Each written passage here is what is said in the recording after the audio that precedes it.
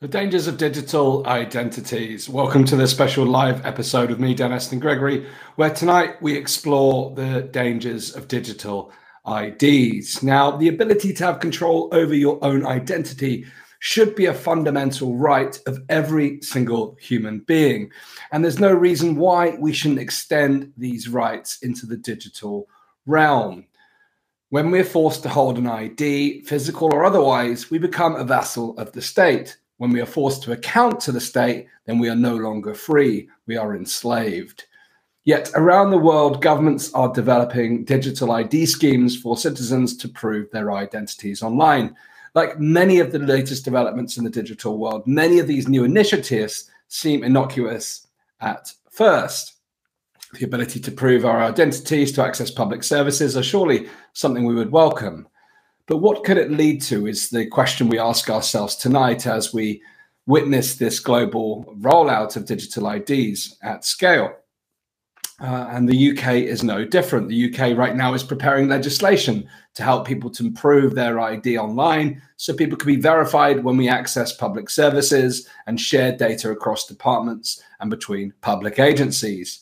A move that has said will make it easier for people to use public services online, but without needing to create digital ID cards. See how they did that. Now, again, let's be frank here and let's be balanced in the conversation.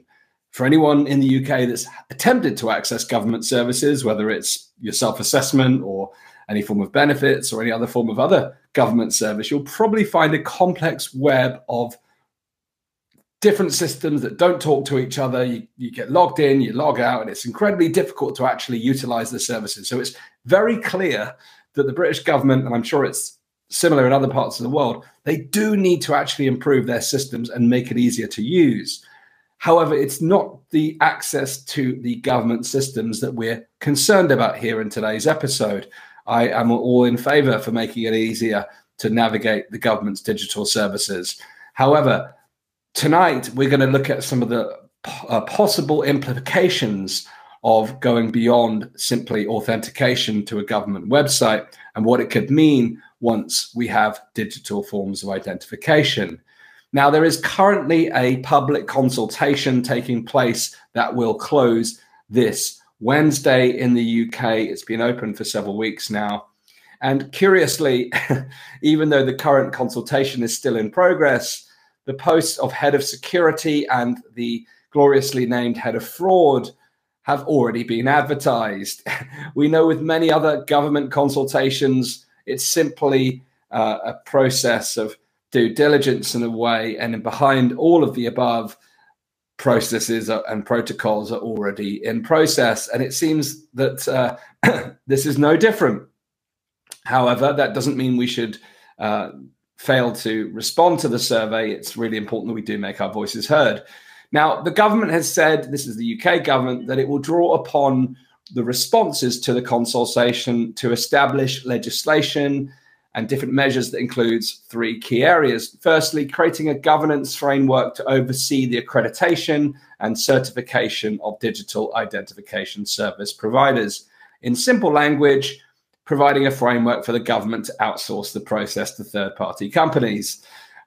Again, this is a normal procedure. You would expect the government to use outsourced providers. There is an emerging world of digital authentication companies. In the world of the digital age, it's inevitable that these types of companies exist.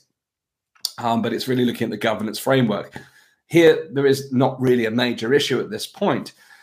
Point two, creating a permissive legal gateway to allow trusted private sector organizations to check data held by public bodies for identity verification. Again, on the surface, allowing your digital identity to be used by different companies, whether it's applying for passports or proving that you hold a passport.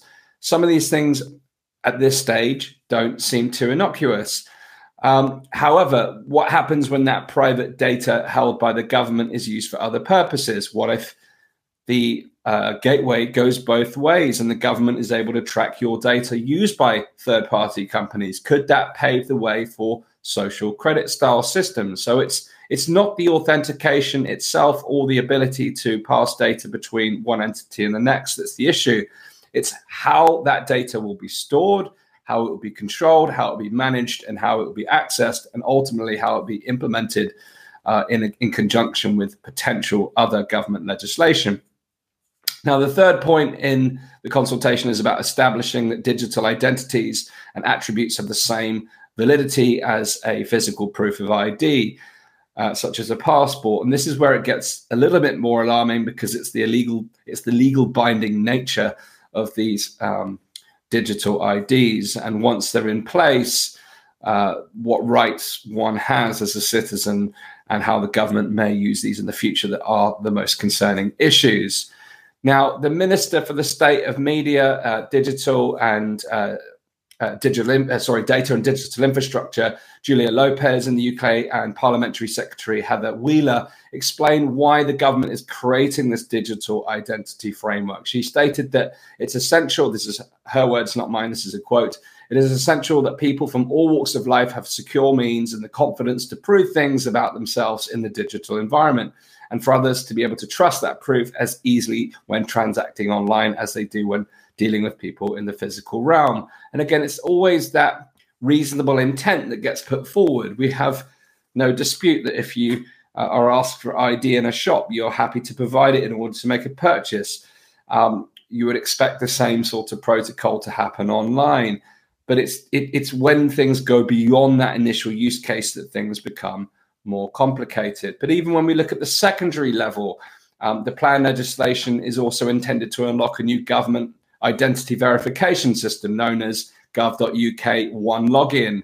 I don't know how many hours they must have spent coming up with that creative title, but it's designed to fix the patchwork of different government identification regimes currently in operation, spanning tax, passports, healthcare, and education, amongst others. We know that the government systems aren't talking to each other. It's very difficult to get information from one place to the next.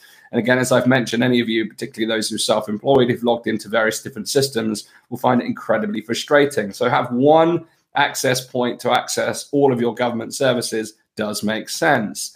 However, when you look at the history of the government's ability to roll out new digital transformation projects, including the 10 billion failed healthcare data realignment, that they have a woeful track record of actually executing on this. So before we even get into the more dystopian realities, even when it comes to the more practical applications that could actually offer some benefit, we should remain skeptical and doubtful about the government's ability to actually deliver this.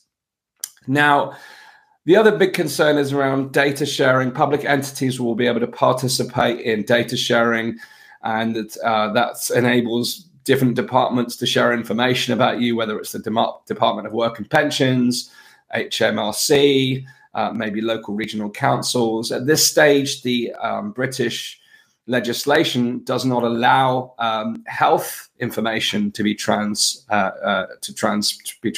cross departments, but undoubtedly that would be something that's looked at again in the future. Now, also under the current proposal, public authorities will be limited to process the minimum, that they say the minimum number of data points necessary to verify one's identity: your name, your date of birth, your home address, passport, driver's license, and photographic identification. Again, on the surface, this seems relatively reasonable. However, again, once we start looking at other data points that can be collected beyond the initial authentication, this is where things become where the things can go awry, when we start to see how your behavioral data, whether you recycle, whether you cross the road when there's a red light, and these data points that we've seen in the Chinese style trials of social credit style systems, where digital surveillance systems merge with digital IDs.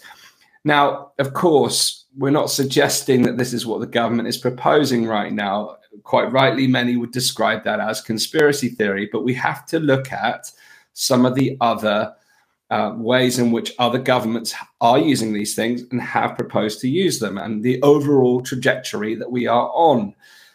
The rise of digital surveillance throughout the pandemic, the prospect of digital central bank digital currencies, the erosion of privacy online, the increasing authoritarian nature of the state, we have to be able to put these things together and recognize where these things could be heading. And it would be remiss of us to not do that, because actually once these things start to come into play, then it becomes very difficult to extract ourselves from the complex web of these different types of surveillance mechanisms that could unfold. Now, despite a previous government consultation, the government seems to be moving ahead at speed. Now, a previous government consultation was very clear that many of the individuals who responded in the consultation said they were against digital identities in principle. Yet here we are again with another consultation designed to nudge digital IDs just a little closer to reality. And the Tony Blair report that came out last week is again driving this forward. And watch out for my next episode on this where I dissect that in detail.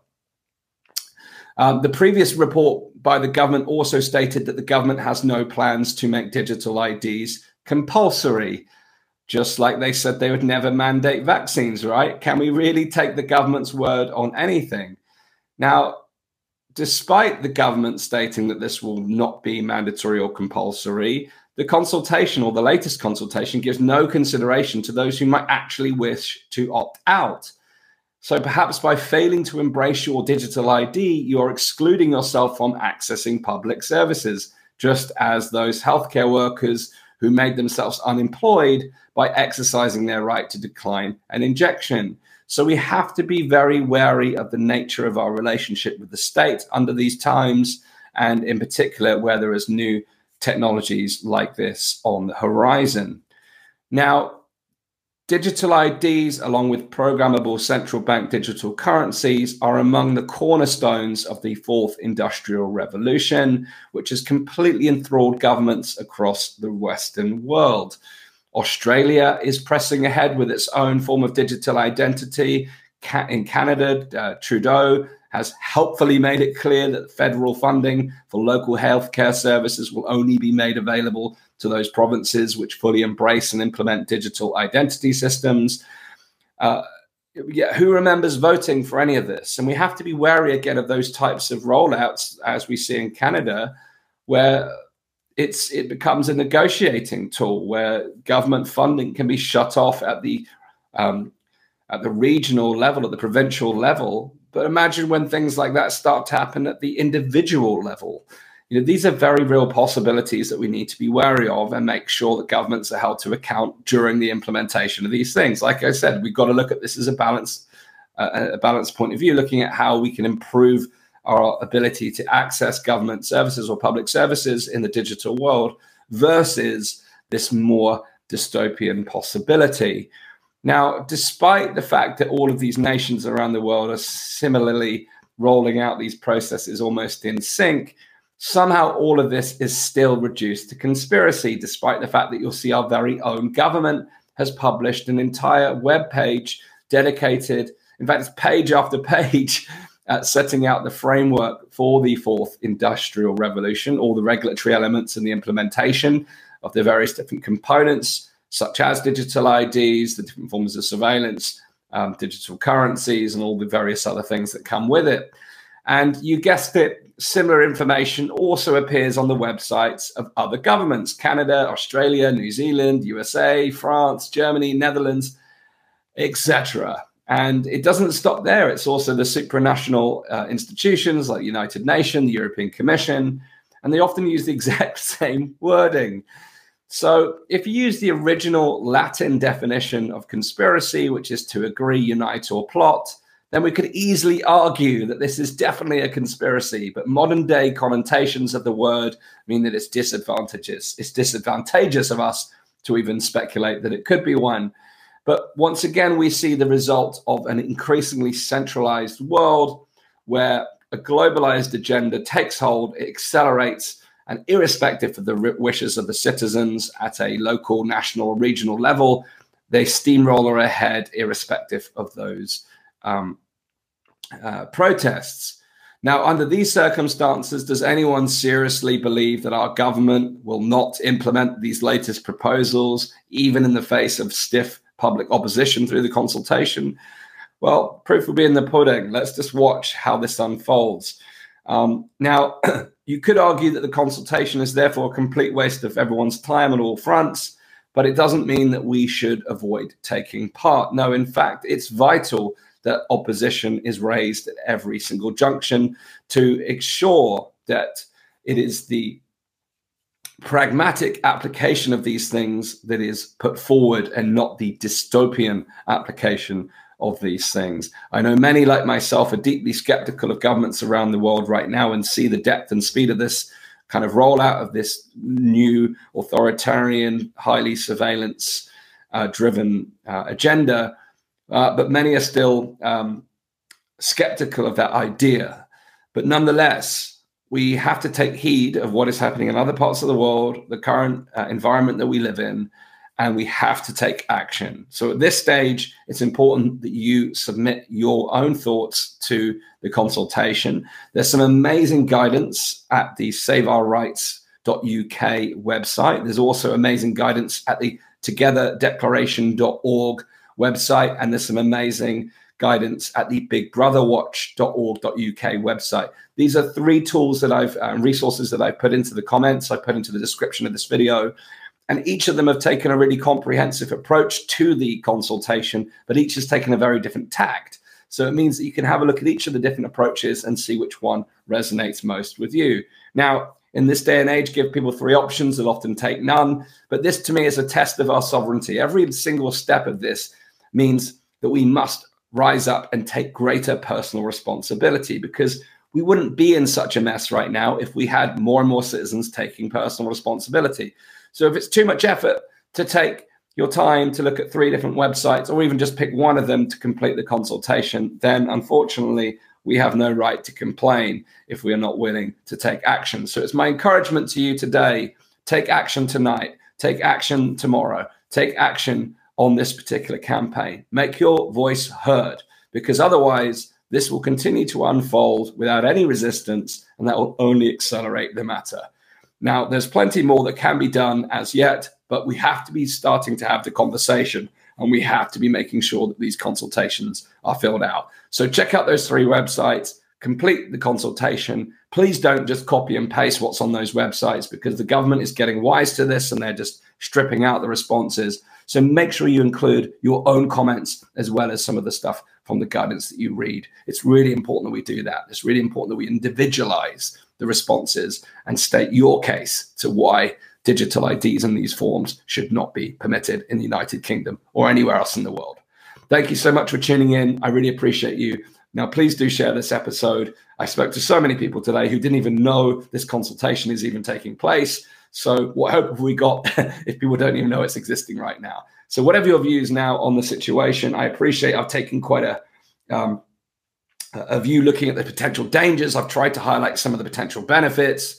Although interestingly, when I started to do my research for this episode, when you actually type in the benefits of digital ID, even on Google, there's very little that actually comes up. It seems that very few people can articulate succinctly any core benefits that really go beyond accessing public services and verifying your identification for key public activities, which I think most people would recognize is a valid function.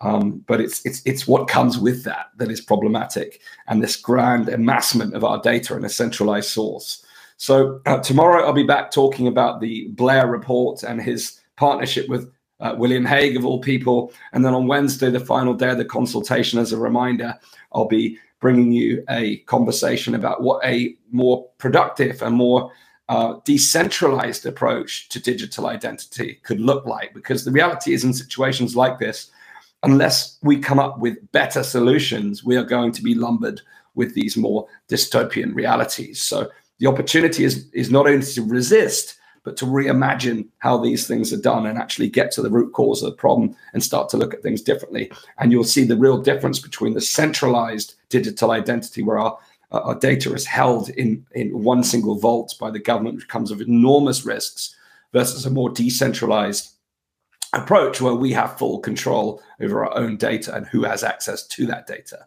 So watch this space. I'll be back tomorrow and Wednesday. Please do complete the forms. Now, finally, Coming up this week, there's a lot going on. I'm already tired. You can tell my voice. This Wednesday evening, we've got a live podcast episode. If you didn't see it last week, we did our first pilot episode with my co-host, Sam X, where we're exploring how we can navigate the financial reset. And you could argue that the digital IDs and the central bank digital currencies are all components of the financial reset. On Wednesday evening at 8 p.m., we offer you the opportunity to join us live. We're going to do a live podcast recording, and then we're going to have at least an hour Q&A afterwards and discussion around some of these key concepts. So if you'd like to be involved, it's completely free. Join us at weareelevate.org/financial reset. You can RSVP for Wednesday's live podcast. It's a brand new podcast, so these types of live experiences are normally reserved to our paid supporters, but we want to give you the opportunity to be part of the launch of the new show live with us on Wednesday evening. And also coming up, following the success of our first Camp Out Festival in 2022, we are back in August at a beautiful new site in Oxford. I'm heading up there again this week to start to scope out the venue and look at where we're going to locate the stages and the activities. But the tickets, the first early bird tickets, the best price tickets are going to go live on Wednesday as well. So if you'd like to be on the wait list, the priority list for those early fire starter tickets, as we're calling them, for the best possible prices, then go to campout.live and put your name on the wait list, and you'll be the first, or one of the first, to learn about those tickets on Wednesday. Righto, it's been a long day. As you can tell, this is a live episode. It's late, and I've been at it all day since about 5 a.m. this morning, so I need to go rest. Thank you very much for tuning in, and please share this episode. Let's continue the conversation about digital IDs. I'll be back again tomorrow. Thanks again. Let me know your thoughts in the comments. Let's hear your views on the situation. Let me know if you've completed the consultation. It's really important that we take action.